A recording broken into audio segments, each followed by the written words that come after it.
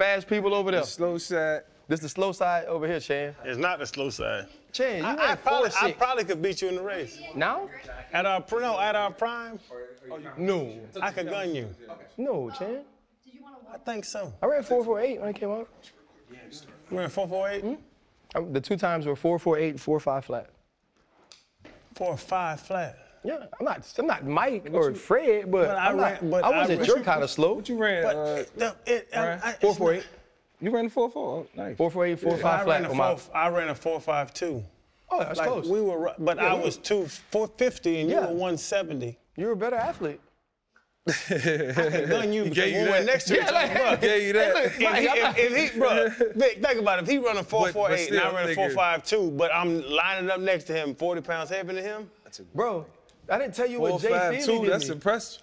I would gun him because you would be so intimidated by me. You wouldn't be able to run. I would split you. I'm not tripping on that. Bro, I would gun you. It's fine. It's the couple. Oh, this I love him to death, Thank you, but bro. he missed a couple. Yeah, we work. He needed it the most. Thank you, bro. Chan, y'all saving air conditioning? Thanks, bro. Oh, man, Y'all want a little more? It is very hot in here. Appreciate it. I can turn it. What temperature do you keep your house? I'm a 74 guy. Yeah, I'm 74. Out here? I'm 74 till bedtime. 72, bro. 72? God, It's hot in here, Chan. Well, you got that bread. God damn, 72. Nah, it's only on certain, in certain spots. Thanks. No, I appreciate definitely this, bro. need one. Oh yeah, for sure. You know what I'm saying? Yeah, that's some new, a little new thing. Just want to say before we start, man, proud of y'all, man. Appreciate you, brother. Appreciate you, Proud brother. of y'all. It's the grind, man. Hey, we love it. my AC was Just at like anything else. My AC was at 74. It was hot, bro. You got Freon? I hit it. Fred, how the fuck else I'm gonna have an ass? But because 74, you would think, all right, it got to be nice and cool in here. 74 in the structure. Wait, 74 Never mind. kind I'll of, drink it's the a little on Celsius the and warmer side. You a 72 It's guy. not cool outside. So when it's cool outside, you can get the Your 74 should but be feeling like- 72 is for rich people. 72, that's a refrigerator. And teach you how to save money. Your AC, kind of suspect. 74, kind of like this. So you get your wet vac, pull off the little cap, the PVC, in your handler room. Put that down in there, hold it, but turn it off first. Don't you want to shock yourself. And then just suck all of the water and shit out. Change your filters. Go do it to your unit outside too. Fred, the machine running like brand new. Man, We you be gotta jumping. tell me, Fred, yeah, who do you gotta help think me I out with am? that.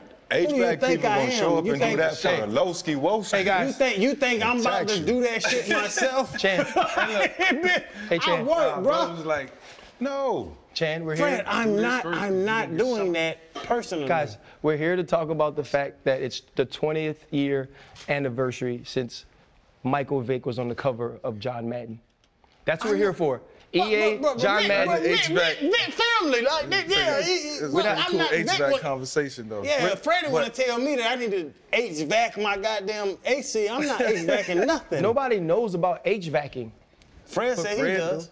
Yeah, I mean, I know a little bit because my homie does it. You know, shout out to Will. I appreciate you. He saved me money. I'm trying So to he's save not y'all saying money. he's going to do it. He's saying you should find someone that can do it. That I'm can teaching HVAC. him how Like to people are now, watch this segue, TV. Like people are now finding quarterbacks that could try to do some of the things Michael Vick did They can't. before they allowed You it know in what? the That's offense. The closest thing I seen Lamar though.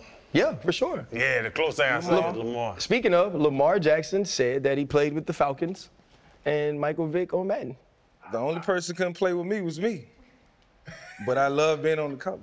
Was it a rule that you couldn't play with it's yourself? just when I played with myself, I was just like always trying to run like I ran. I tried to play it like a video game, Right. Like the actual game. You know what I mean? Like how I would play it in the game. I actually sucked at Madden because of that. On Yeah. 3rd and 6, I'm trying to call fire zone because I'm thinking it's, 3rd and like- intermediate. You try to Get burnt up. Dig Lil Bo. in the real game. Yeah. So I got to echo Mike, and y'all might not. Was y'all pretty good? Was Jacksonville pretty good? Man, we was dogs. Jimmy Smith, Right, yeah, Brunel, Jimmy myself. Smith. When I was a Quarterback. 98 Oh, speed, Burnell? 99, Yeah. I had a couple seasons like that. But I'm gonna cut the small talk, cause guess what I brought? Fred, don't do this. That's hard. Fred, you That a is Fred hard. Taylor. You rarely see these. Hey, bro. Rarely see Hold these, on. man. Bring back Pick a memories. color. Fred That's Pick a hard. color. Huh? That's hard. You Freddie think T. I ain't? He my neighbor. I could have went down the street and grabbed it, but since we here, I might as well. Freddie T, did you still have it? Sell me this, Fred. Bro, sell you it. After you put your signature on it, it is mine. Hey, Frame this one. you'll see it on eBay. Hold up, limitless, niggas to me got pinning it. I fought the head to witness it. Got my people feeling militant. Way I'm feeling, got me up. On the mission, got me up. Knowing me, I got the key. Only vision I can trust. Trust, limitless, niggas to me got pinning it. I fought the head to witness it. Got my people feeling militant. Way I'm feeling, got me up. On the mission, got me up. Knowing me, I got the key. Thank you so much for being here. This Thanks is for having something me, man. I Proud can't of tell y'all, you man. Appreciate how it. many DMs we've gotten, how many comments we've gotten that we needed to have you on the show. So I'm excited Perfect. that we finally got to do it. Welcome to The Pivot. Obviously, Freddie T, Chan, I'm RC. You need no introduction, but it's what we do on the show. A 4-time Pro Bowler, 2010 Comeback Player of the Year, Virginia Tech Hall of Fame. More importantly to me, a man that changed the look of a league and a position the same way Allen Iverson, another Virginia boy, did it for the NBA. I think it goes understated, the cultural influence you had on the game of football. But I think we had to start before that. Your high school coach said that you told him you wanted to go to college like the big cuz Aaron Brooks. Yeah. And that you finally got your chance the middle of your freshman year. Talk a little bit about that drive, man, and what it's like to be from such a talent-rich Driven. part of the country.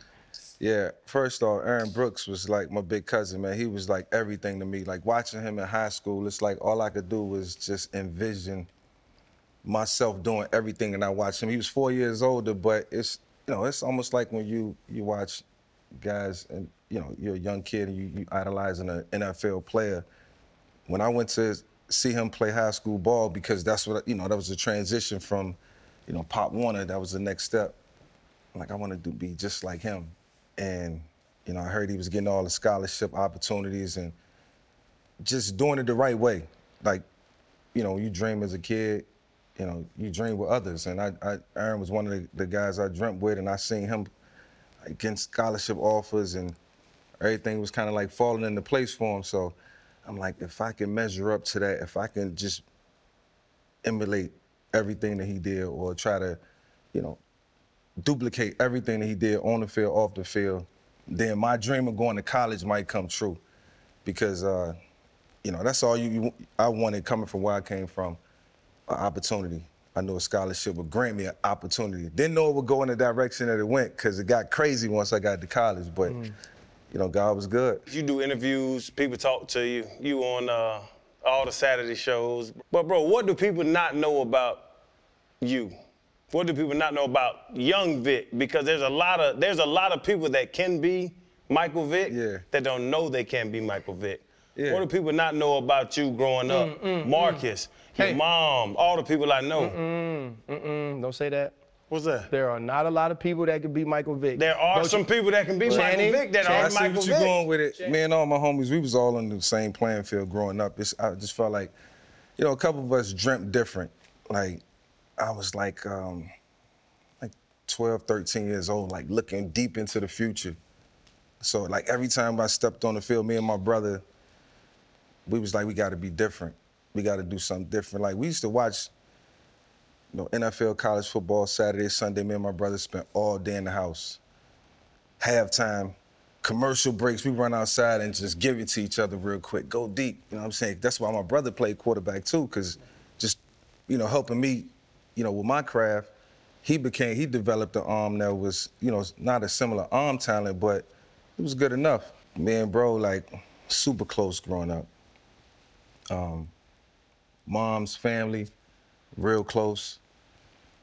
And so my mom knew what I wanted to do in my life. Like, she knew I wanted to play in the National Football League, but she also knew how tough that was gonna be. So I think she spent a majority of my upbringing trying to, soften the blow just in case it didn't happen. You see what I'm saying? Like, well, you can always go do this. And it's like, nah, they make millions doing that. You know, I'm reading the newspaper when I'm young. I'm seeing contracts. You know, we ain't had cable sometimes, so I couldn't catch the ESPN Channel 17. But you know, just you know, having that like tight knit family, man, like I think kept me grounded, kept me focused, and I, you know, I knew in order to get out of where I was at, man, I had to dream big, think big. Right. You mentioned Channel 17. It made me think of Plex. He said that's the reason he selected 17. Because ESPN. I mean, Channel 17. yeah, I'm saying that, because that's how where I got all my, you know, that's where I got all my football, NBA. He was actually our very first guest. We held it for a while, but he was our first guest when we started. Yeah. And shout out to Plex. He will swear you down that Virginia has absolutely the best athletes from football, basketball, the whole gamut. What is it about that area, Newport News specifically, where you came up at? Yeah, respectfully, we you know, we put out some great athletes. I mean, I don't take anything away from the state of Florida, Texas, Georgia, Pennsylvania got tough football players. Texas, California, we got a melting pot. You know, a lot of us succumb to, you know, sometimes the perils of what, you know, the environment that we grow up in, and we lose focus. But I can say this, just as many as we put out, it's a lot that it could have been triple that number. You know what I'm saying? And I came up with a lot of these guys, and just, you know, if you lined us all up, and I'm like in the middle, you know, wrong path, wrong path, wrong path, wrong path, straight path, wrong path. So like 4 of us made it out. Why did you make it out? Why did you make it out? I knew that, you know, I just knew, you know, what was, like I said, I was always into the future, man.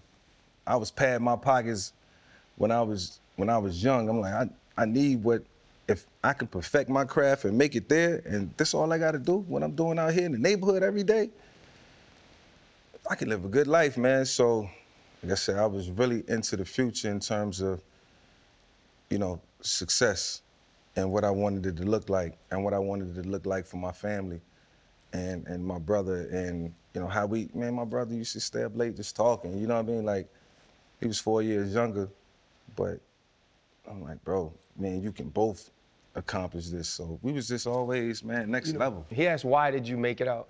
I want to ask how, right? Because those are two different things. Two different things. You really spoke about the focus you had on the craft. Yeah. How did that focus on your craft keep you from taking the wrong paths? Because I've seen people be hyper-focused on reaching a goal, and so they have the discipline when it comes to the sport or the career, but they don't necessarily have the discipline in their personal life. Right. So how did you keep those things separate to give yourself an opportunity to catch Frank Beamer's eye? Well, I will, to be honest, man, it was rough.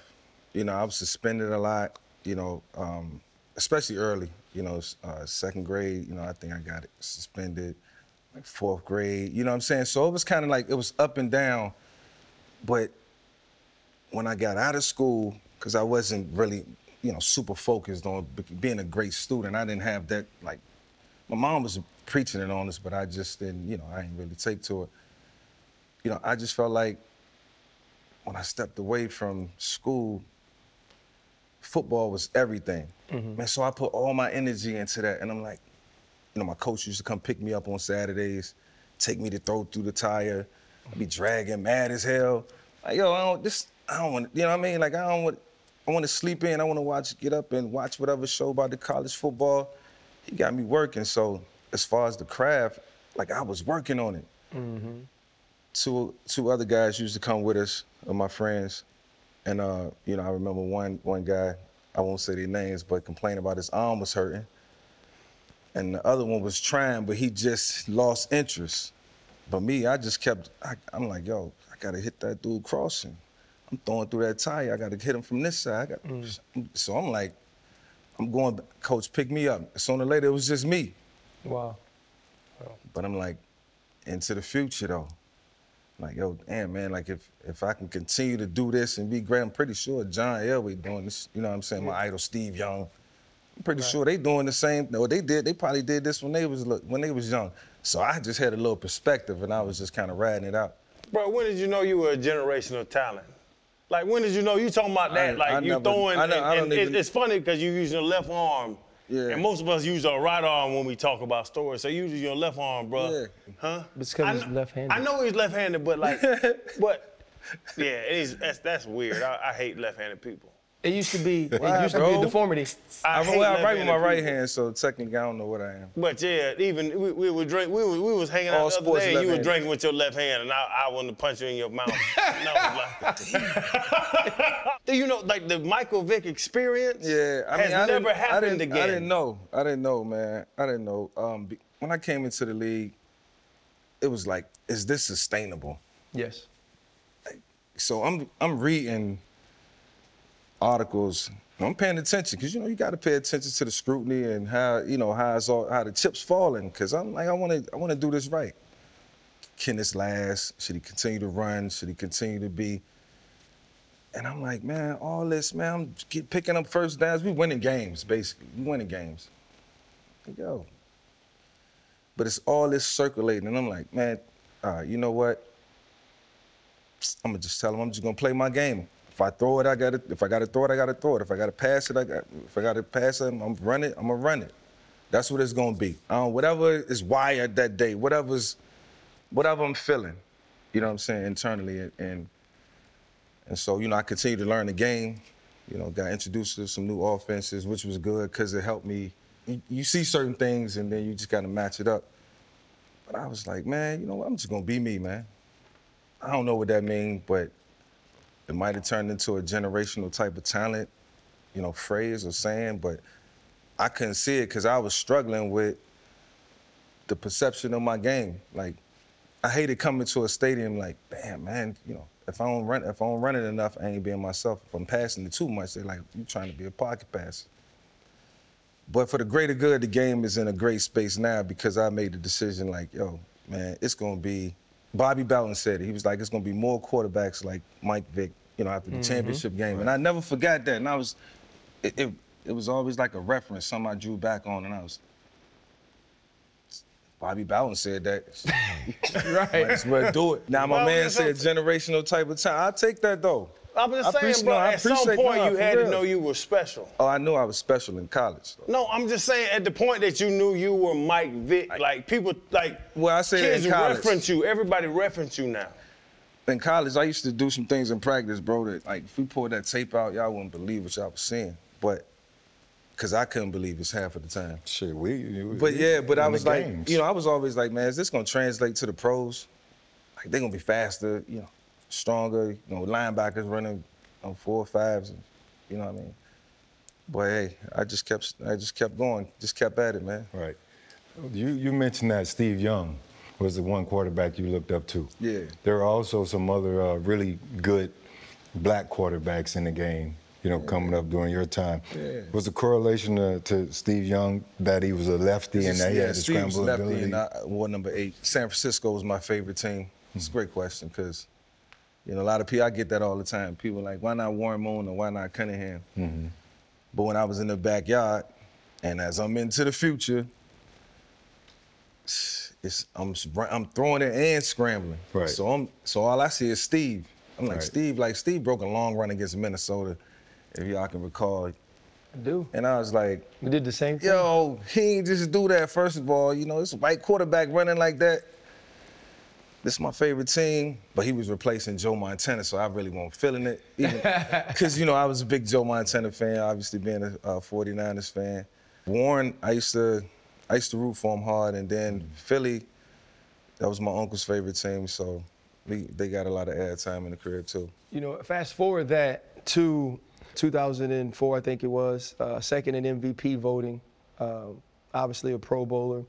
But before that, there is the run against Minnesota, something you had in common with Steve Young. And he actually was asked about that on TV. Yeah. And he said that you were changing the game and were a Hall of Fame talent. And as soon as you said it was that he was your favorite player, I knew exactly why. It's so funny, and I know people are always like, don't bring race into everything, but we started the conversation. Yeah. I make the joke that Steve Young was the first black quarterback. Straight in the sense of the way that he played the game. Yeah. right? The way that Steve Young played the game was thought to not be able to transcend from a college to the pros. Right. Corey Moore, who you played with, a hell of a rush in Yeah, at great Virginia leader Tech. too. Great man. He said 1 week you were supposed to be Donovan McNabb at practice. Yeah. And he said when you were being Donovan McNabb at practice, he said, nah, because Donovan McNabb ain't that good. Yeah.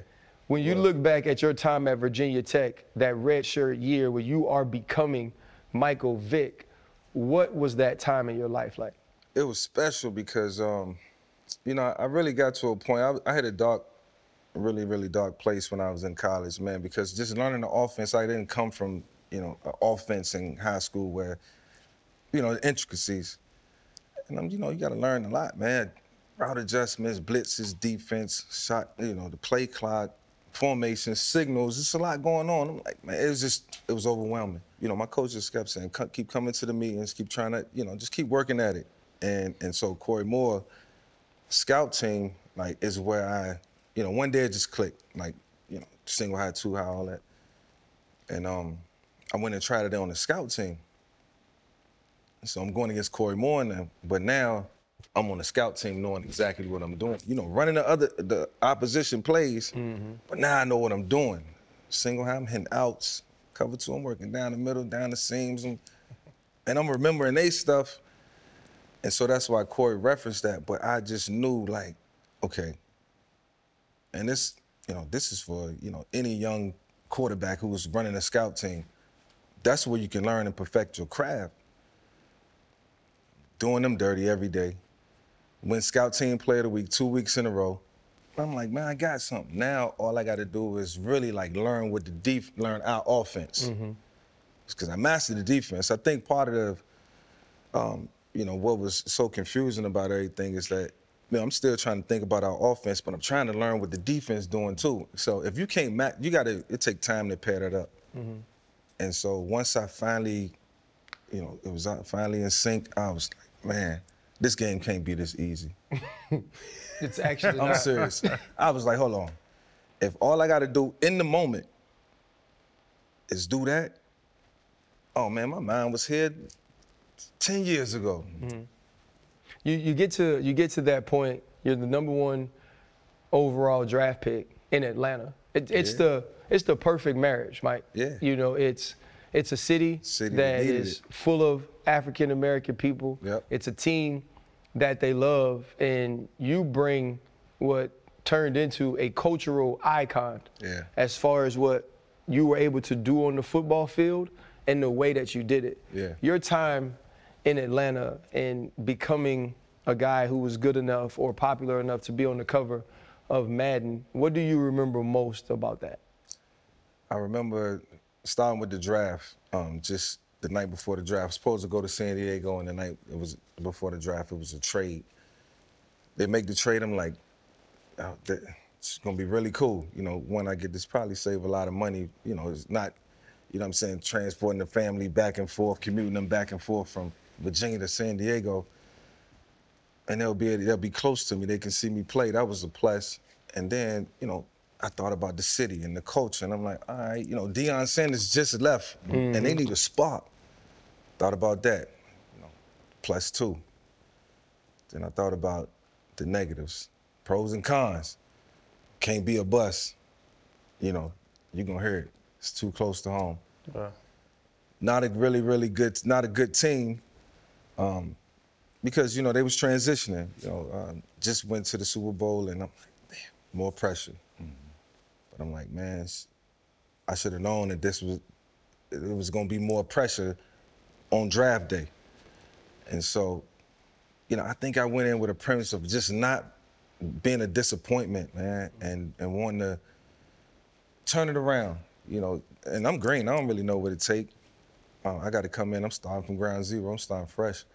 You know, just learn from Chris Chandler, he played a little bit as a rookie, but my confidence was down because I didn't have a lot of success. Brian Urlacher and the boys, they beat Mike Brown. I'm the safety, Mike Brown. They from Nebraska. You know, he had a run. He had like a little 5 or 6 year run. Man, I'm talking about beat me down. And now I'm talking killed my confidence. I walked off. I felt small. Right. Like, oh man, I'm questioning. I can't do this. But you know, you got to keep working at it. You got to fall. I know how it is. That Mike got to come and knock you down one time, if he can knock you down. He was a little bigger, but watch out, bro. You know what I'm saying? Right. But you got to learn from the mistakes and overcome the nuances. And man, once I figured out the offense by week 15, my rookie year, went out against Miami, had a great game, and then played against the greatest show on turf, week 16, and pretty much had a good day and a loss, and it was enough for them to see, all right, he's ready. And from there, 2002, came back that next year, man, and just was really, really calm. Felt like I felt at Virginia Tech. What could you do in the difference? Like, what could you do if you could talk to that young Mike, that drafted Mike? Yeah. Because you was a bad man, but you had to take that time to figure it out. Yeah, I think any quarterback, you got to spend more time around the building than anybody. And a lot of times, I was flying back to Virginia. I'm a mama's boy, man, straight up. So I miss my mom, miss my sisters. I was still a little homesick from college. I was still kind of like everything happened so fast. So felt like I was just in a transitioning phase and tired. So I was just always going back home. And then, for a lot of times not for the right reasons. And so all that time I spent away was the time I could have been, with that collective. Going through that defense. Oh, they blitz, they come just ahead of the curve. I feel like every quarterback got to stay ahead of the curve. You get in on Wednesday, you go game plan with the coaches. Find out what the game plan is. Talk to them. Don't just let them send the game plan to you. That only work when you got a great offensive coach, like an Andy Reid or somebody like you could just what's coming in is going to be dialed up. But I think I slowed down my learning curve. Success happened quickly because using my legs and I had an advantage. So it overcame some of the, some of the things that I probably didn't do so well or needed to grow at. Right. So yeah, man, it was, and I knew it too. That's the crazy part. Consciously, I was like, man, how much longer I'm gonna be able to get away with this? But every year I'm getting away with it. Every year I'm inching close to 1,000 yards. Right. I'm like, okay, the milestone's still coming. I ain't tripping. Yeah. And then I got with Bobby Petrino. He came in after Jim Mora got fired, and he really taught me a little bit more about the passing. I was really serious in that 2007 season. And this was after all the Madden stuff and everything. I had my own shoe. It's like I had everything I wanted in football, but I just ain't had that hardware. So I was like, man, okay, it's time to chase that. That 07 season was about to be crazy. I just never made it. So you was in Pittsburgh 2005. We played at the Dome in 06 in the Dome. Yeah, I was going to sleep the other night while trying to go to sleep, and I was just kind of going through the channels and. I don't know. The game was on. I don't know if you remember this. My favorite play of that year, we were in fire zone. Troy was in the hook. Yeah. And you scrambled. Yeah. And both of them other efforts took off, Chan, and I stopped playing. Bruh, I stopped playing. I see. Because they was flying. Yeah. Troy was a beast. You heard my Vick story? They put me as the spy on this motherfucker. In Miami, Algie Crumpler was there. Oh, yeah, I think I went for 300 that day passing. You and Algie had like 2 or 3 that game. Y'all tried to hit me with a cover 0 down in the red zone. We tried to zero him. Crosser. It's crazy that football players remember. Zing. It was sweet, fellas. They put me on the 40-yard line. It's crazy. I can get going. We were going south. Y'all offense was going south. And they had me as the spy. I don't know which way that was. Chandler sitting in this It's chair. okay. You going right from the visitor sideline. And your ass took off, and I was the spy, and I was deep. I was 15 yards away from you, and you ran right, and I took off running left, and then you ran right, and I went to the sideline and cut the DC out. That was in my heyday. I said, Coach, this motherfucker is fast.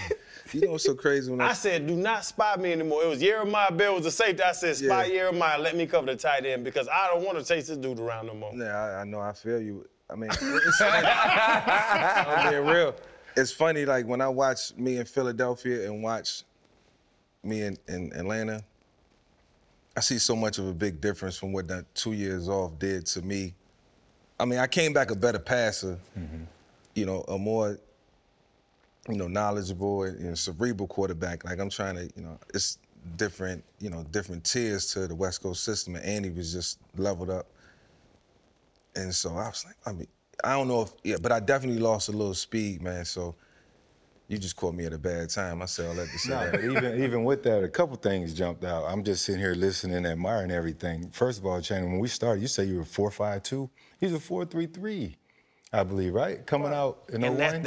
I took a bad angle because when he took was off, gonna I erase that. head Angles that was way. everything. I should have headed towards the goal, locker room. The locker room. Correct. I had the Pylon wrong way. it. Well, I didn't have long speed. I had like bursts. Right. Yeah, I just You had were the just burst. the Like I get from fastest here to 40. there in like a split second. But you can walk me down if we got to go. So it was I'm never speed-wise. gonna walk you down. No, you wouldn't. It was the speed that stood out, obviously. You mentioned Bobby Petrino. Bobby coached Lamar at Louisville. Yeah. Bobby coached Lamar, Yeah. which is So you crazy see now that I'm how- sitting here thinking about he had an opportunity to coach And two it's- of the and most it's- electric quarterbacks that the NFL game has ever seen. Yeah. At the end of that season, in the season I've never made it through the season. At the end of the training camp, I was already in the future in that season. It was going to be some great things, but Hugh Jackson was our offensive coordinator, and he was like, he'll be the MVP next year. Like after OTAs, mini camps, I had that type of camp, but that's the system Lamar ran in college. It's a really good system, and I'm surprised Bobby Petrino didn't try to become a coordinator in. Well, he in was the an pros. OC in Jacksonville. I know. But he Coach did great with a Petrino. lot of quarterbacks, Pretty good. and I was kind of. He was the first coach that ever really like scream at me like at the top of his lungs. I don't know. I think that's something they probably must have talked about. Like, you're a new coach, you need to chastise Mike in front of everybody. And one day he was just like, "What the fuck are we doing here?" And I was, but what it did was, man, it got me on my P's and Q's. It made me respect him even more. He did that in front of everybody. And I was always good at taking criticism. Like, I felt like one of my best attributes in college was, like, I had a coach that all he did was yap. I love him to this day, man. Like, love him to death. Ricky Bustle. And, man, he was just in our ear every day. But I heard what I needed to hear. You know what I'm saying? I think we got to be like that sometimes. So when he did that, man, it really kind of like, it sparked something in me, man, and just triggered another level. Fellas, y'all know what time it is. Gotta holler at our partners from DraftKings. And DraftKings is still giving you a sweet deal. Any new customer that signs up right now with the promo code PIVOT, you make a $5 bet, you instantly get $150 in bonus bets. And y'all know I love the same game parlays. Y'all know what I do, the same game parlays. Bet on the team, bet on the over, the under, whatever you think's gonna happen. But also the no sweat bets. So even with the parlays, no sweat. When you lose that, you get a bonus bet right then. If you lose, hey, y'all are set. Chan, I've been on those no sweat bets too, brother. But listen, get the app, get your phone, download the app today. Do like me, you can even put the sports book right next to the daily fantasy. So if you're not in a place where they have the sports book, just pull out and play the daily fantasy. Same great game. Like he said, download the DraftKings Sportsbook app. Any new customer signing up right now, you place a $5 bet, you instantly get $150 in bonus bets. Use the promo code PIVOT. Mike, you're a cultural icon, right? And the time you went to Atlanta, the hip-hop scene in the South was just going here. Yeah. Like, you got the likes of Jeezy. Obviously, you was probably sitting in the club across from BMF a couple nights. You got Jermaine Dupri, He was there a Gucci couple Man, all of the Yep. guys. What were Buddha. those moments like, being as big as some of the biggest entertainers in the world? Here you are sitting there, young guy, sitting there across from them, same party, same everything. Yeah. Starstruck in a lot of ways. You know, a lot of those guys, I had their tapes, I had their music, I listened to them in college, I listened to them before games, and then to actually be in that city where it's like a mecca for hip hop. You know, it was really cool because, you know, you get to see them perform. They want you to come hang out with them. You go hang out for a night. You see, man, they cool just like us. It's a lot of camaraderie, you know what I'm saying? It's a lot of, you know what I'm saying, like, you know, fellowship. And, you know, we all took care of one another. If I'm having something, you're more than welcome to come. You know what I mean? We get invited to each other's events, and just that time was special because it helped us on the field too. Like the Georgia Dome was like a concert. Yeah. That's what we called it. We called it a concert. Like was the game, but bro, that's where it was popping at. Like you can come in and it's a plethora of things going on. It's, you know what I mean? Yeah. This is good. This show is. He said plethora. He's on TV now. It's an ACT word. This is the pivot, man, and we have real conversations. You mentioned to Channing the years off took something away from you, but the hopes are when you spend 548 days in Leavenworth, it also adds something. Yeah. What were those times like, man? Your freedom gone, not being able to do what you were best in the world at a time. During those moments, what were your thoughts? Yeah, it was like, man, damn, I really hit the reset button. You know, you playing a video game, you hit that reset, to go all the way back to the beginning. You can be all the way at the end of the game, about to finish it. I'm like, nah, I got to get back into the future. But, you know, really difficult, you know, in the beginning, but, you know, grew stronger each and every day. You know, had to reset the goals and all that too. And it's funny because that's really where I learned decision making and how important it was. You know, I knew I had a responsibility as a role model because I'm like, damn, I really realized what a role model really was about. I had a bunch of people telling me, including my judge, Henry Hudson, shout out to Henry Hudson. He knew I needed something in my life at the time, and as bad as he didn't want to sentence me to what he sentenced me to, he knew I needed it. You know what I'm saying? He knew I needed to be humble. You know what I'm saying? It was in a lot of different ways, man. People see me as a humble guy, but sometimes, you know, a little money can make you make you think different. People perceive it different. It might not be like what I'm trying to portray, but they'll look at it and they say, oh man, he's self-centered. And, you know, I learned decision making, reset the goals, and was like, this time when I come out, man, I'm gonna be the best role model that I can be. You mentioned going to Atlanta instead of San Diego, and decision making is sometimes a group effort. Yeah. Right? Like you can, if you're around the right people, they'll help you in decision making. Right? If he loves me and I truly love him, he could tell me when I'm wrong. He could tell me when I'm doing something that's not going to benefit me. That's a boss. Yeah. And a boss. Yeah. How much was it of still being close to home and keeping people around you that may not necessarily had what was best for you in mind, in the sense of, I'm going to help Michael do the right things and get to the right position? Yeah, I think definitely being close to home probably was a detriment. You know, now that I think back on it, I think we probably would have not had so much access to, because now I'm a million miles away from home, and now I could just focus on, you know, being the best that it ain't no back and forth, you know. And so, you know, I always looked at it as, you know, we're a group that's gonna grow. We should grow together. Obviously, the decision making, as you make decisions together, it's like somebody got to step up. And ironically, people stepped up, but it was because I was like, you know, in a superior position. Nah, man, I got it. No, it's good. Yeah. You know what I'm saying? So now I'm brushing them off, like real talk. I'm brushing them. Hey, yo, I got it. And they like, all they can do is probably just drop their head, like, damn, I told, bro.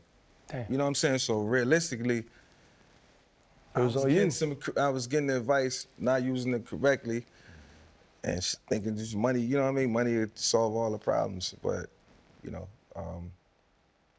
it only made it worse. So, you know, I had to reevaluate even the value of $1, man. Right. After going through everything I went through, paying back a lot of money, like, damn, very unfortunate. Right. Unfortunately, you just look at your family, you just gotta apologize, man.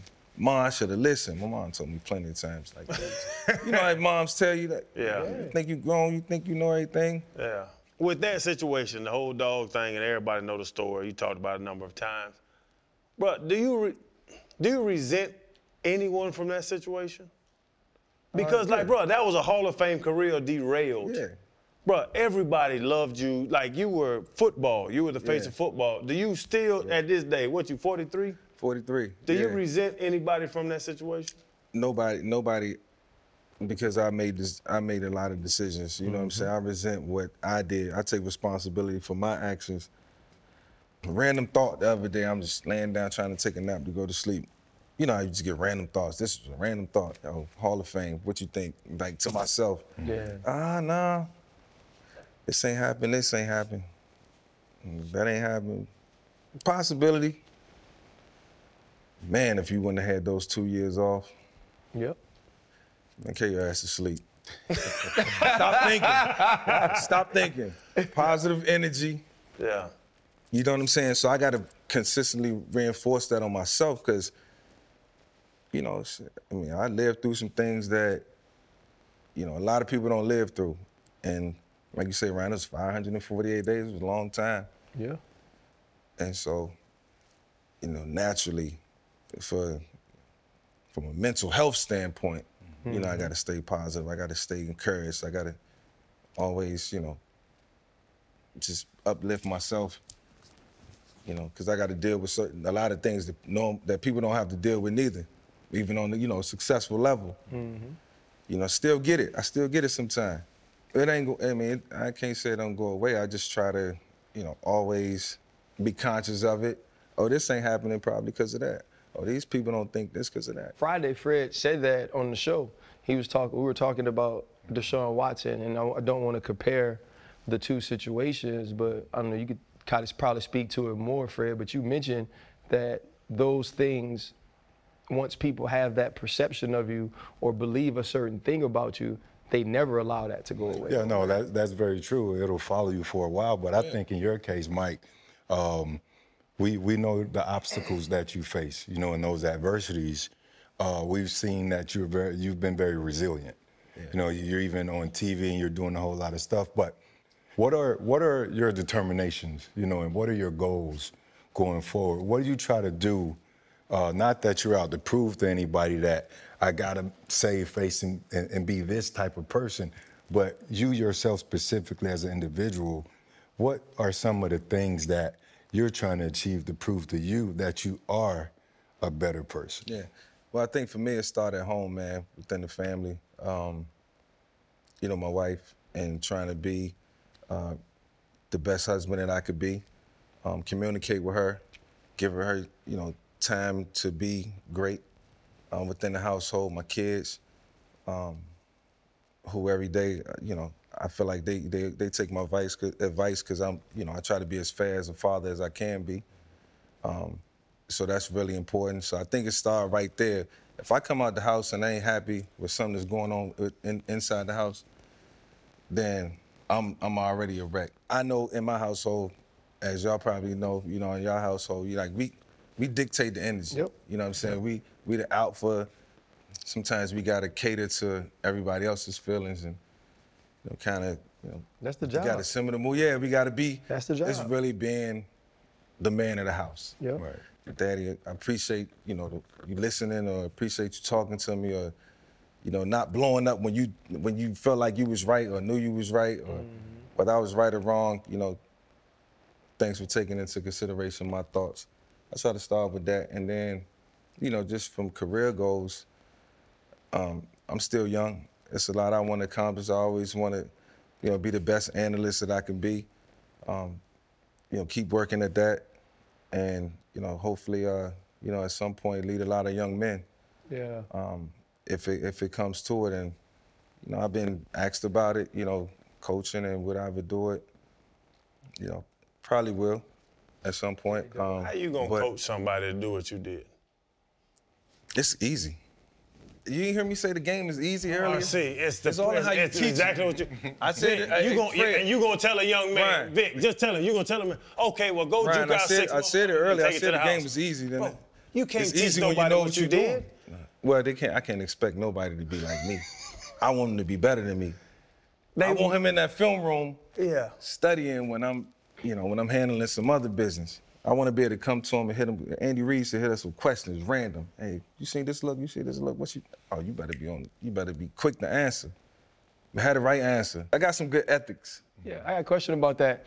During those days, Tony Dungy becomes a confidant and a mentor, someone you spoke with and talked to.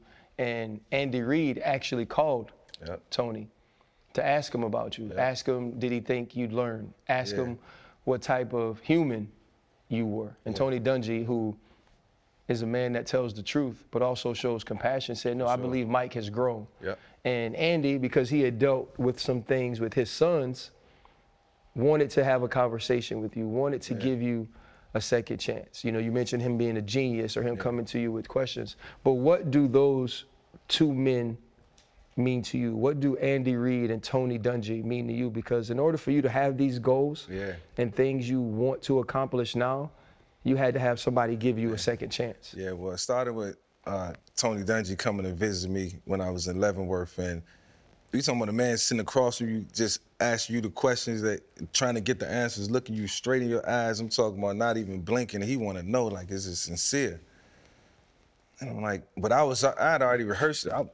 Once again, I was in the future. So when it was time to recite whatever I was, thinking, it was easy. I mean, first of all, I had to thank him for being there. And it's like, you didn't have to come. But yes, all of these things. He left out. He felt like I was contrite. And, I guess he had his conversations with, Roger and then Andy. And Andy, he felt like I could come in and, learn. He wanted to see me learn from my mistakes. He wanted to see me become a leader of young men. The locker room was younger. It's like, this your locker room, along with Donovan. And, Donovan was a big inspiration and a big part of me coming to Philadelphia. So I got to thank Donovan. He co-signed it too.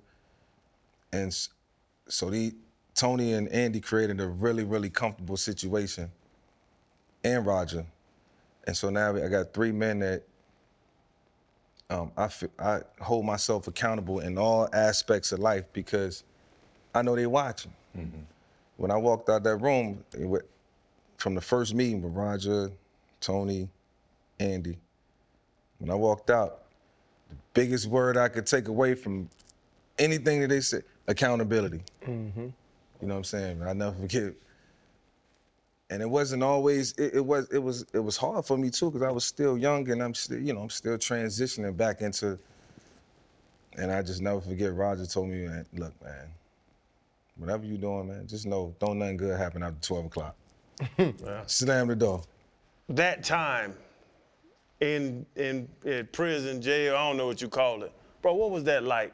Because you went from the top of the world to sitting in the goddamn cell. It was very uncomfortable, man. It was very uncomfortable. Like I say, I'm never gonna glorify, it's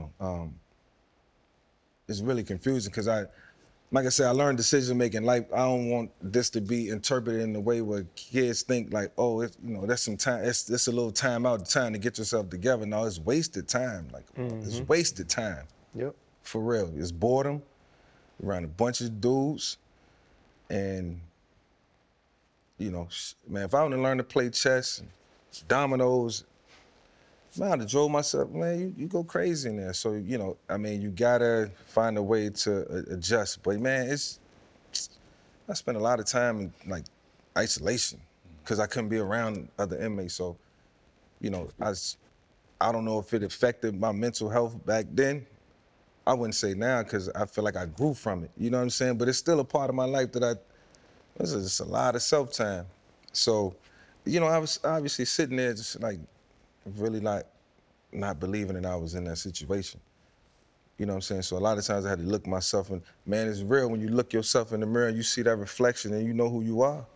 You look at yourself with it and you see that reflection. You got a jumpsuit or black and white stripes. You're like, I'm prisoner, bro. Right. Yeah. Nah, this ain't me. Like, nah, this ain't me. You got to tell yourself, nah, this ain't me. I still had the Air Force Ones on with the suit, though. You know what I mean? Hey, that's Solo on the commissary. That's what Big Cuz played football in. Aaron Brooks played football in New Orleans in high-top Air Force Ones. Oh, yeah, you remember that on the turf? On the turf. Yeah, me and bro was talking about that yesterday. Made it look good, too. On the turf. Made it look good. I'm from the Indo. I used to know be about like, the ankle support, but he pulled it off. Cuz pulled it off. Yeah, him and Rasheed Wallace. Yeah, he was the same way on the too. court. But much like all big fans around the world, man, I sympathize with that entire situation. Yeah. And I can only imagine how tough it was. But I wanted to ask you, though, because it was your experience. What was tougher? You sitting down for that 548 days, or the redemption tour, coming out, you know, trying to redeem yourself, trying to show people that I have matured, I have grown, I am a better person. Yet at the same time, hearing fans, you know, leaving the stadium with your family, hearing fans, dog this, that, you know, calling names, slanderous real life, terms and real all life that. ish. What was toughest? Real life ish. The moment you were sitting down or trying to get back everything that you lost? Man, that might be the question of the year, man. That's a great question. All y'all ask good questions. I love good questions. But that one right there, I never even thought about it until just hearing you say it now. And you know, the 548 days was easy compared to the comeback campaign. Wow. And I say all that to say, man, you know, it's noise, first of all, you know. You got these people who really loud and they believe in what they believe in. I gotta learn to respect it as much as we might not like it or think it's not, you know, right, or they got every right to feel the way they feel. I had to learn that and not be, you know what I'm saying, so rebellious, you know, against it. Knowing that I had to make amends, and so it's like, what's that path like? So I had to go on that path. How do I get back into the league? You know what I'm saying? I filed for bankruptcy. Had to pay the Falcons back all their money, so that forced me into a bankruptcy. Starting from the bottom, man. Yeah. You know what I'm saying? Starting from the bottom, talking about getting out, man, like $0 in my bank account. Me and my wife just looked at each other and just laughed when we checked the balance on the account. We couldn't even, man, bro, it was funny. It's like, man, don't get no worse than this. It's different though. You know what I'm saying? We all started with $0, Mike, Yeah. but we all didn't get $100 million contract Yeah. and then go back to Yeah. $0. Yeah. And you know, yeah, you might chuckle about it with your wife, but the reality of that had to be difficult for you. Oh man. And then you know, I had people in my corner. Like T.I. instantly wired me some bread, like, you know what I'm saying? Helped me out, I knew I had some things going on. Big bro, once again, homies from the South. And yeah, man, we all know what it's like to, you know, give up a lot to gain a lot, and you gotta, you know what I'm saying, set the goals and go get them. Like, we all in here got individual goals there. Yep. And we still striving. So that football, along with family, along with off the field and the comeback campaign, it's like, man, I had to tread lightly, mistake-free, you know, got all these eyes on me. And man, still 29 years old. What about your 30th birthday party? Yeah, remember the 30th? Yeah, The 30th, still what young. Yeah. 30th birthday What's party. that, Quantas Phillips, whoever gets shot? Yo, bro, showed up, man, and he was just trying to have a good time. You know, you know, my wife, after the party, she like cake. put some cake on my, yeah, she like, now you smear the cake, it's cute. She smeared the Yeah, cake, for it the was cute. pictures. She did it to me and my homie. Yeah. And it was real cool. And then bro came and did it, and it was like, come on, bro, for real. Like, one, you probably shouldn't even be here right now, and two, like, that's a little over the top. She got away with it. She can get away with it. Like, yo, it was a good laugh. But now, and then that's escalated, and then people was already mad. You know what I'm saying? So everybody just, like, man, we got to put ourselves in better situations. And Roger had told me, nothing good happens after 12. Here I am having a birthday party after 12 o'clock. Cinderella moment. Nothing good happened that night. And I'm like, man, he told me straight up, man, this is it. Like, I remember calling Tony Dungy. I had a football camp the very next day. I'm doing a football camp that weekend, amazing camp at Hampton University. I got about 400 kids out there, and we teaching all day. We going 2 days strong, and I'm over in the corner dealing with this. I'm like, man, it's just immature. That's why I say still 29, still learning, I'm back. He ain't back. It was just the beginning. What do you tell kids now, though? 'Cause I mean, every kid you meet now they will never know what it was like to watch you do all that live, right? Like, we have, and I'm just gonna be honest, we have so much grace for the things you went through because of how you made us feel. Like, I just remember watching the Sugar Bowl. You know, I'm from the NO. I'm watching the Sugar Bowl and I'm like, this is the best play I've ever seen in my life, right? Yeah. And when you have that feeling and when all of the news comes out about what you're going through, I'm so at that moment in my immature mind, I'm like, ain't nobody that's that damn good at football gonna do none of that. Yeah. Right, but the kids don't know. They just know the story. They know that my dad says Michael Vick was this. It's like the Vince McMahon meme they got going around where they say, Dad, what was it like to watch Michael Vick? He like face. You know what I mean? Like that's what I felt like.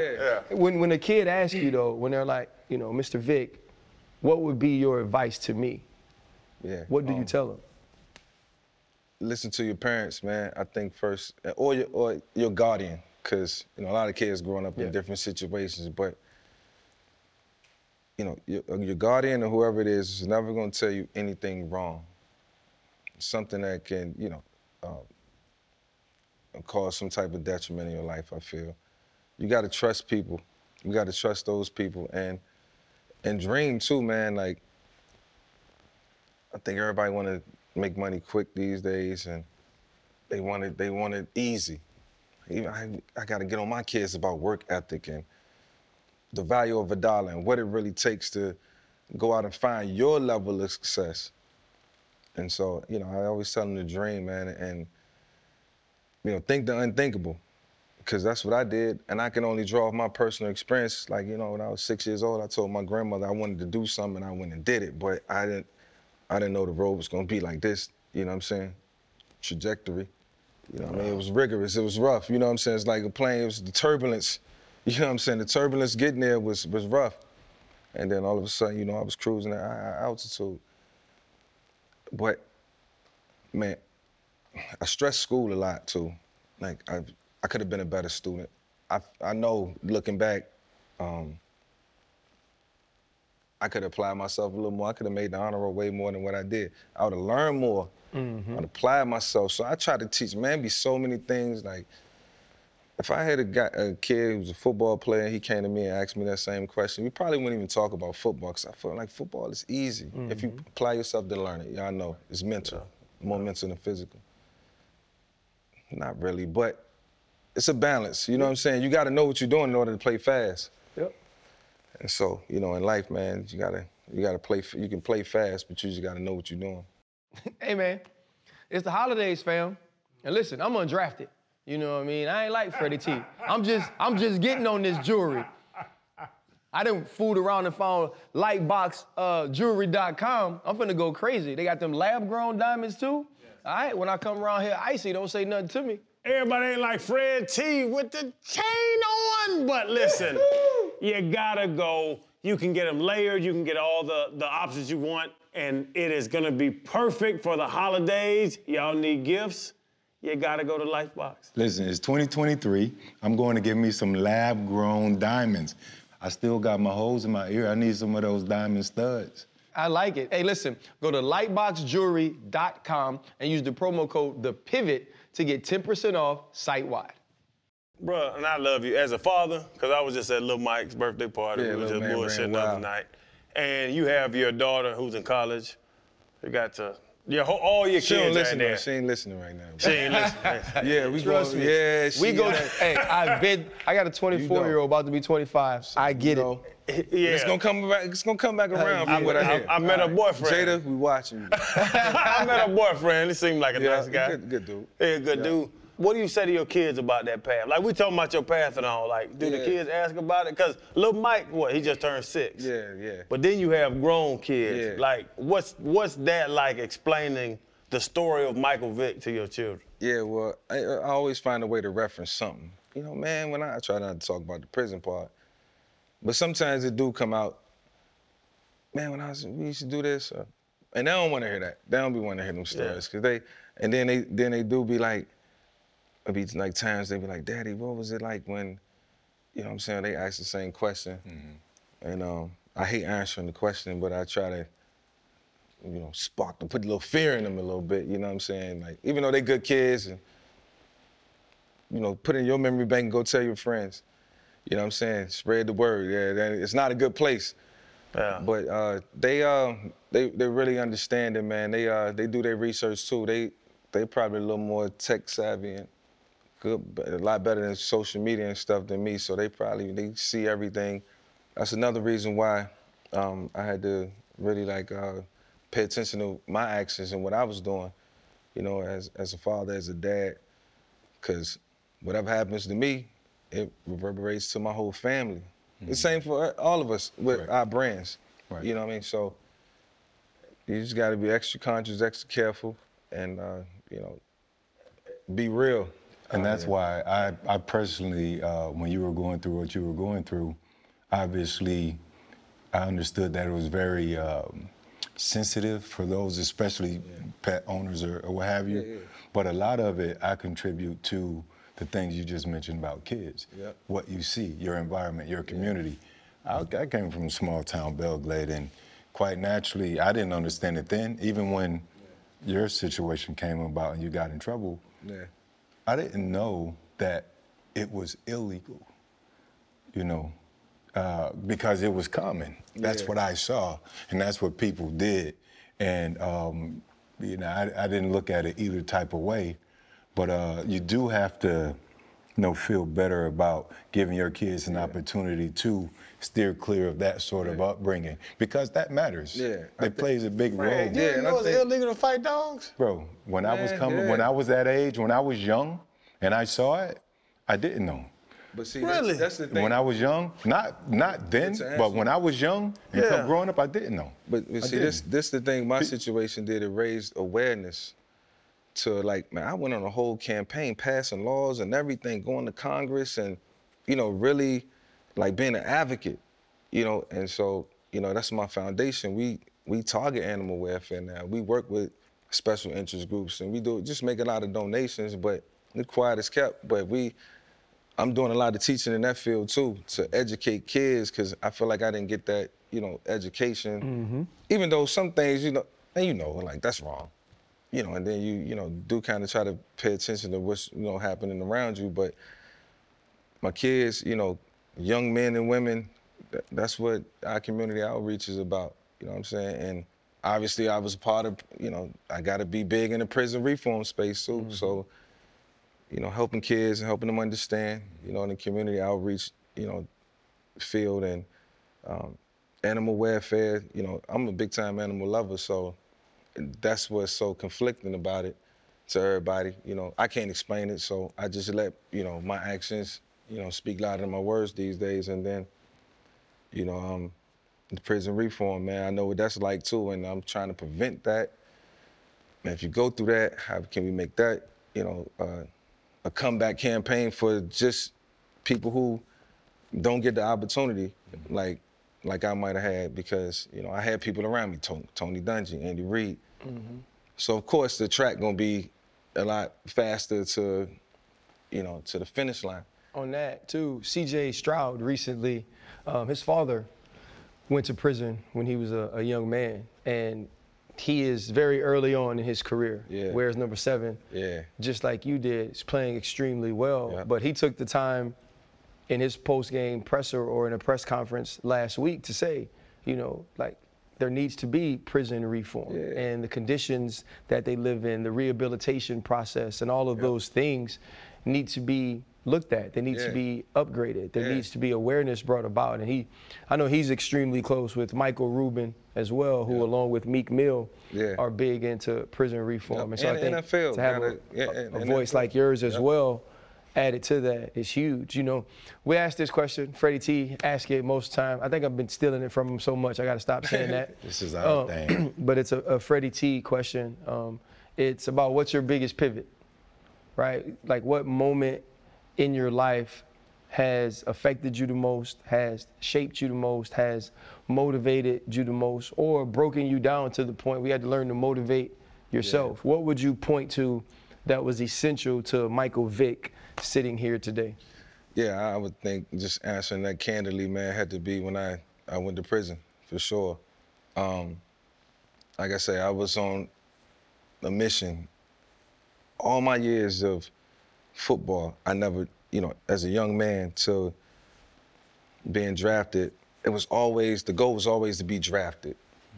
It was never an ambition to get drafted, go win the Super Bowl. So I didn't set that goal. But in 2007, I set that goal. Like, probably with your new coaching coming in, you see all these coaching changes, y'all know what that means. In a minute, you're gonna be next. And so I'm gonna prevent that. I love the city of Atlanta. I love Arthur Blank. I love the culture we've built. And so, you know what? Ambition changed. I'm about to look into the future. I'm going to win me a Super Bowl.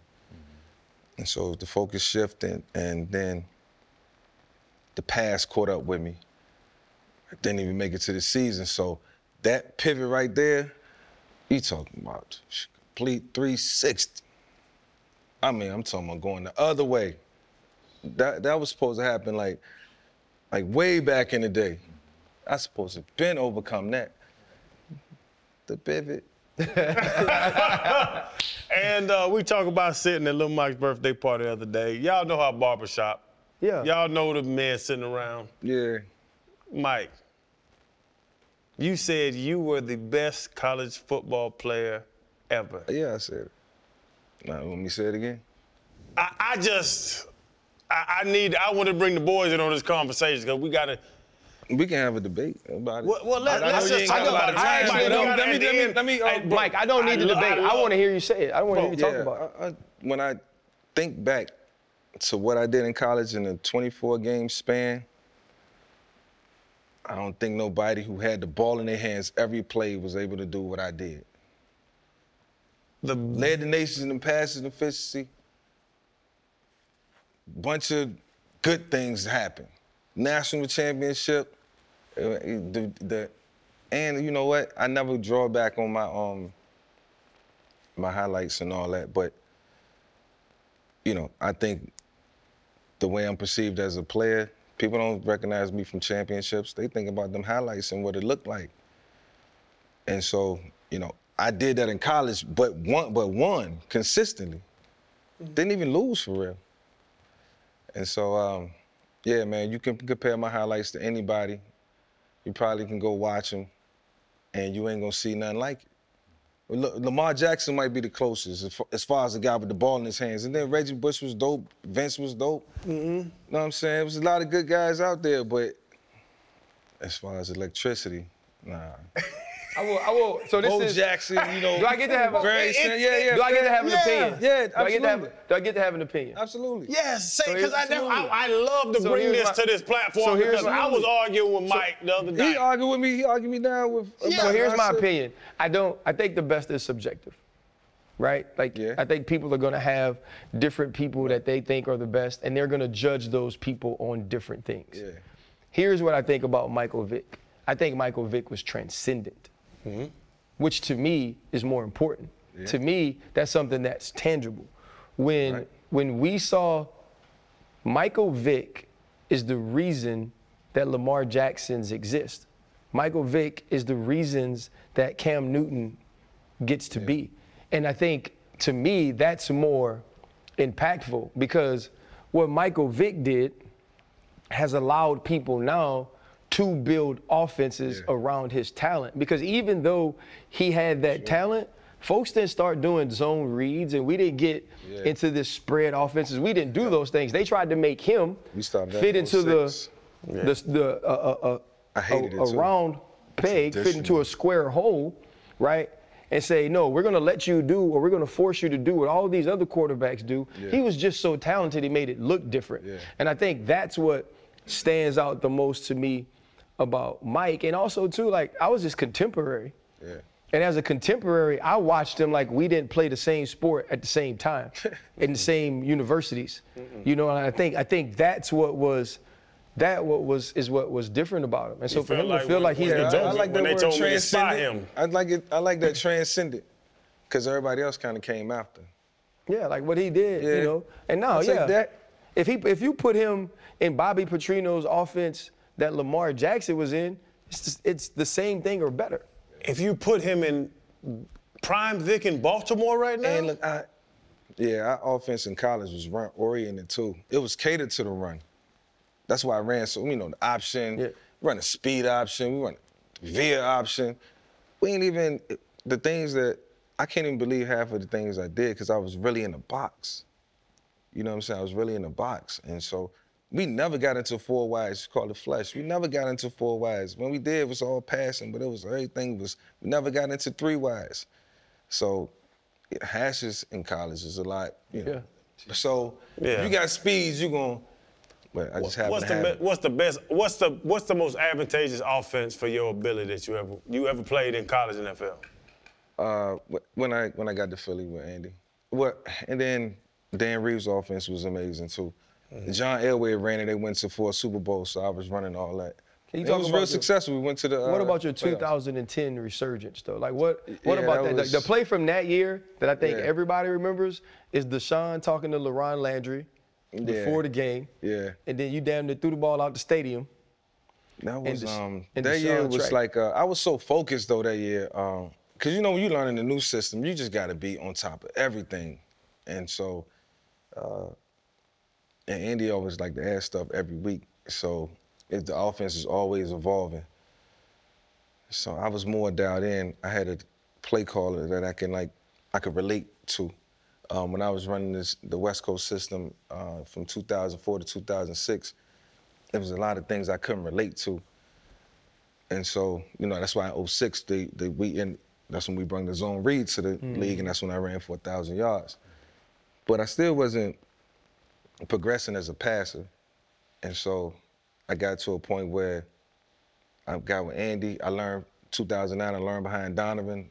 And I'm like looking at everything they're doing. I'm like, man, I would really kill this offense. And I got a chance to do it and come back player of the year and, you know, just a good solid season, man. I wish I'd have had more of those. So what's the secret sauce with Andy Reid with Big Red, though? Because we've seen him turn. McNabb was a great player, obviously. Yeah. What he has in KC now with Patrick Mahomes. Hell, even with Alex Smith. Yeah.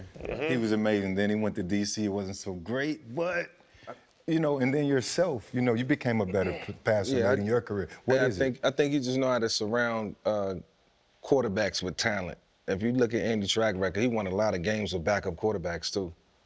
And but that's the thing. Not taking away from what he's. But that's the point I'm trying to make. Is he developing these guys into become better quarterbacks than what we are used to seeing? Yeah, because but let's be honest, is different.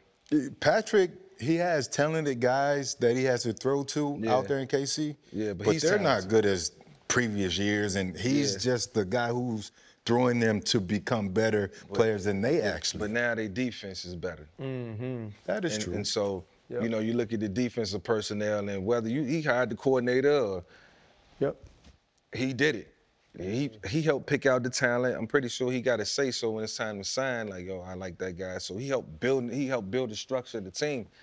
And so it's just not offensive driven. Patrick benefit from the defense and what they doing now. They kept him in a lot of games this year. So I think just his ability overall, I should have said offense and defense, as far as him knowing personnel, knowing what players. You think about his teams over the years, even from Philly, they all look the same. You got a dominant pass rusher, good linebacker, you got a star safety somewhere, whether it's Dawkins or it's the Honey Badger, or, you know what I'm saying? You got solid corners, and you got a good defensive scheme. So like when he, you remember Jim Johnson, the great Jim Johnson. Jim Johnson was nasty. And then he had Sean McDermott, McDermott under Jim. And so now he got Spags. Yep. So, man, it's a couple good defensive coordinators in the league. Last year, when Pat was hurt a couple games, he had Chad Henne looking like. Yeah, that's what I'm saying. But Chad Henne had talent around him. That's Andy Reid, too. Now, if Chad Henne don't got talent around him and Andy Reid's play calling, he's not. Yeah, but, I mean, that's why he's a backup. Marriage. That's how he's a backup. I guess my last question would be, man, you know, a huge part of the reason you're here, though, is because it's 20 years since you won the cover of Madden, and EA wants to honor that. When you go full circle and think to yourself where you were when you were on the cover of Madden then, and now to be 20 years around that, with all that you've been through, and EA is still like, nah, man, we rock with you. What does that sort of support from a company like that mean? Yeah, shout out to EA, man. Shout out to Ty Stover. For taking this into consideration and, you know, even allowing all this to happen. And, you know, it's been a major accomplishment. Certainly one of the milestones in my life that I've really felt like I wasn't would never accomplish. You never think you're gonna be on the front cover of a video game. Hell no. Or, have, your own signature shoe and things like that. And so 20 years later, for them to still celebrate that, I feel like, I always try to be fair with people, respect people, respect their space, and that's always been something that I'm gonna hang my hat on. And so I think it just comes back around full circle. The respect, is reciprocated, and they still reach out for a lot of things that include me and Madden. And so it's been a great ride, man. I'm just thankful to have the people around me that, continue to put me in advantageous situations. And so, I try to pay it forward. So, but I appreciate y'all, man, for having me. And this conversation was amazing. I've been watching y'all from afar. Can I get a shot, A? And y'all doing some Right. great things, Look at him, bro. I tell you, bro. I want that. The real one's nobody. Everybody know. Everybody respect you. Everybody know who played you. Everybody know who didn't play you. Young boys, old boys, ride. bro. It's a MV, good bro. ride. Yeah. We know. I want to say this too, from my perspective and being in the game on, obviously playing it against you, and now on the other side. I think the largest respect you get is the fact that when younger quarterbacks now talk about quarterback play, they still bring you up. Yeah. And what you did wasn't traditional. Yeah. And I think it's also the reason that'll be forever. that you're a special guy on the cover of Madden is because a lot of times that guy has won an MVP or that guy has won a Super Bowl. Yeah. For you, it was like, he's so special, so dynamic. The world is so captivated by who he is as a player and the way that he does it, that he's worth this. And I think that's the reason 20 years later, bro, like people still. And then the word that you used earlier, transcendent. It was. People can relate. And we might have missed a generation, but somebody's reminding somebody of, the greatness or our greatness or what we tried to, how we tried to be the best in our profession. And so I really respect that. Who's the closest thing to you ever seen, before or after? What? The closest thing to Michael Vick. Warren, you can go to Warren Moon or you can go to Lamar Jackson. Eldridge Dickey. Look him up. Who? Eldridge Dickey ran a 4.440. 4.340 in Do you like know Eldridge 1967. Dickey? Yeah, I'm pulling my phone out. Look, pull up. And I know a lot of people. No, all right. So of course I'm gonna get to Lamar, but it was a quarterback in like 1964, somewhere around that time. I feel like I should know this, but Eldridge Dickey, because I always question, like, people always come to me like, yo, bro, you changed the game. I'm like, no, there was a lot of dudes before me that changed the game. I tried to pay homage, but one day somebody took me way back. And Eldridge Dickey was like me and Lamar in the 60s, bro. Yeah. And he just ain't get a chance, though. The story is he died from a broken heart because he got drafted the same year as like Stable or something. And I think he got drafted in the first round. I want to say Ryan for real, bro. He got drafted in the first round. Man ran a 4.340. Yep. They said he was the Nasty. greatest HBCU quarterback of all time. I'm telling you. Really? Telling you, And they man. ain't give him a chance. Yep. Bro, I'm talking about cut all the stuff that you see, cutting back against the grain, taking advantage of the defense. He was a monster, man. And it was a different day and time. Yeah. No, Yeah. bro. But, and then Lamar, previous, from what I done seen, definitely Lamar Jackson. Yeah. What about Ronald Curry? Ronald Curry was the greatest high school football player ever. In the state of Virginia, or just? I don't care how good you were, or I me. agree. Oh, you remember Ronald? It's my I time. had 22 rushing touchdowns. Ronald Curry, basketball and football. I had 22 rushing touchdowns. Nobody my senior cares. year. Ronald Curry. Prime say? Ronald Curry was the greatest high school football player ever, man. He was that good. Man, he was a man amongst boys. Right. He said I heard the story. Did he have 22 rushing touchdowns in his He might have had 42. I swear, he might have had 42 taking shots. Chad, nobody cares that you had 22 rushing touchdowns, That's Shannon bro. Clay the fan ran for 42 touchdowns. Hey, somebody ran 4.52. Man, I You did not run a 4.52 coming out of college. 4.52 coming out of high school. My boy. Thank you so much. I ran a Excellent, bro. 4.58 at 245 coming out of Florida. Dang. 4.61 at the crazy. combine at pro day. That's easy run over material. Fred, I'd have knocked your big ass I'd out. have ran that shit. You played against him. Didn't you cut Fred I don't in the know. No, preseason? I hit him in the back. I'd have Hey, ran preseason. over Hey, you. preseason, Fred had 3 carries, bro. You don't get the ball in preseason. He Wait, we'll had take the 3 picture. carries in preseason. He got one Say, of them, and this nigga gonna get the ball and try to back up and try to fight for yards. I hit that bitch square in the back. I hit that bitch square in the Back back. is something serious. I hit him. Nah, I'm like, God damn, it's the preseason. He It's jumped up bullshit. so hard. I hit him. Fred used to look so sweet in that uniform in college. Man with the visor. Hit him square in his goddamn back. Hold up, limitless. Niggas to me, got pinning it. I fought the head to witness it. Got my people feeling militant. Way I'm feeling got me up. On the mission got me up. Knowing me, I got the key. Only vision I can trust. Limitless. Niggas to me, got pinning it. I fought the head to witness it. Got my people feeling militant. Way I'm feeling got me up.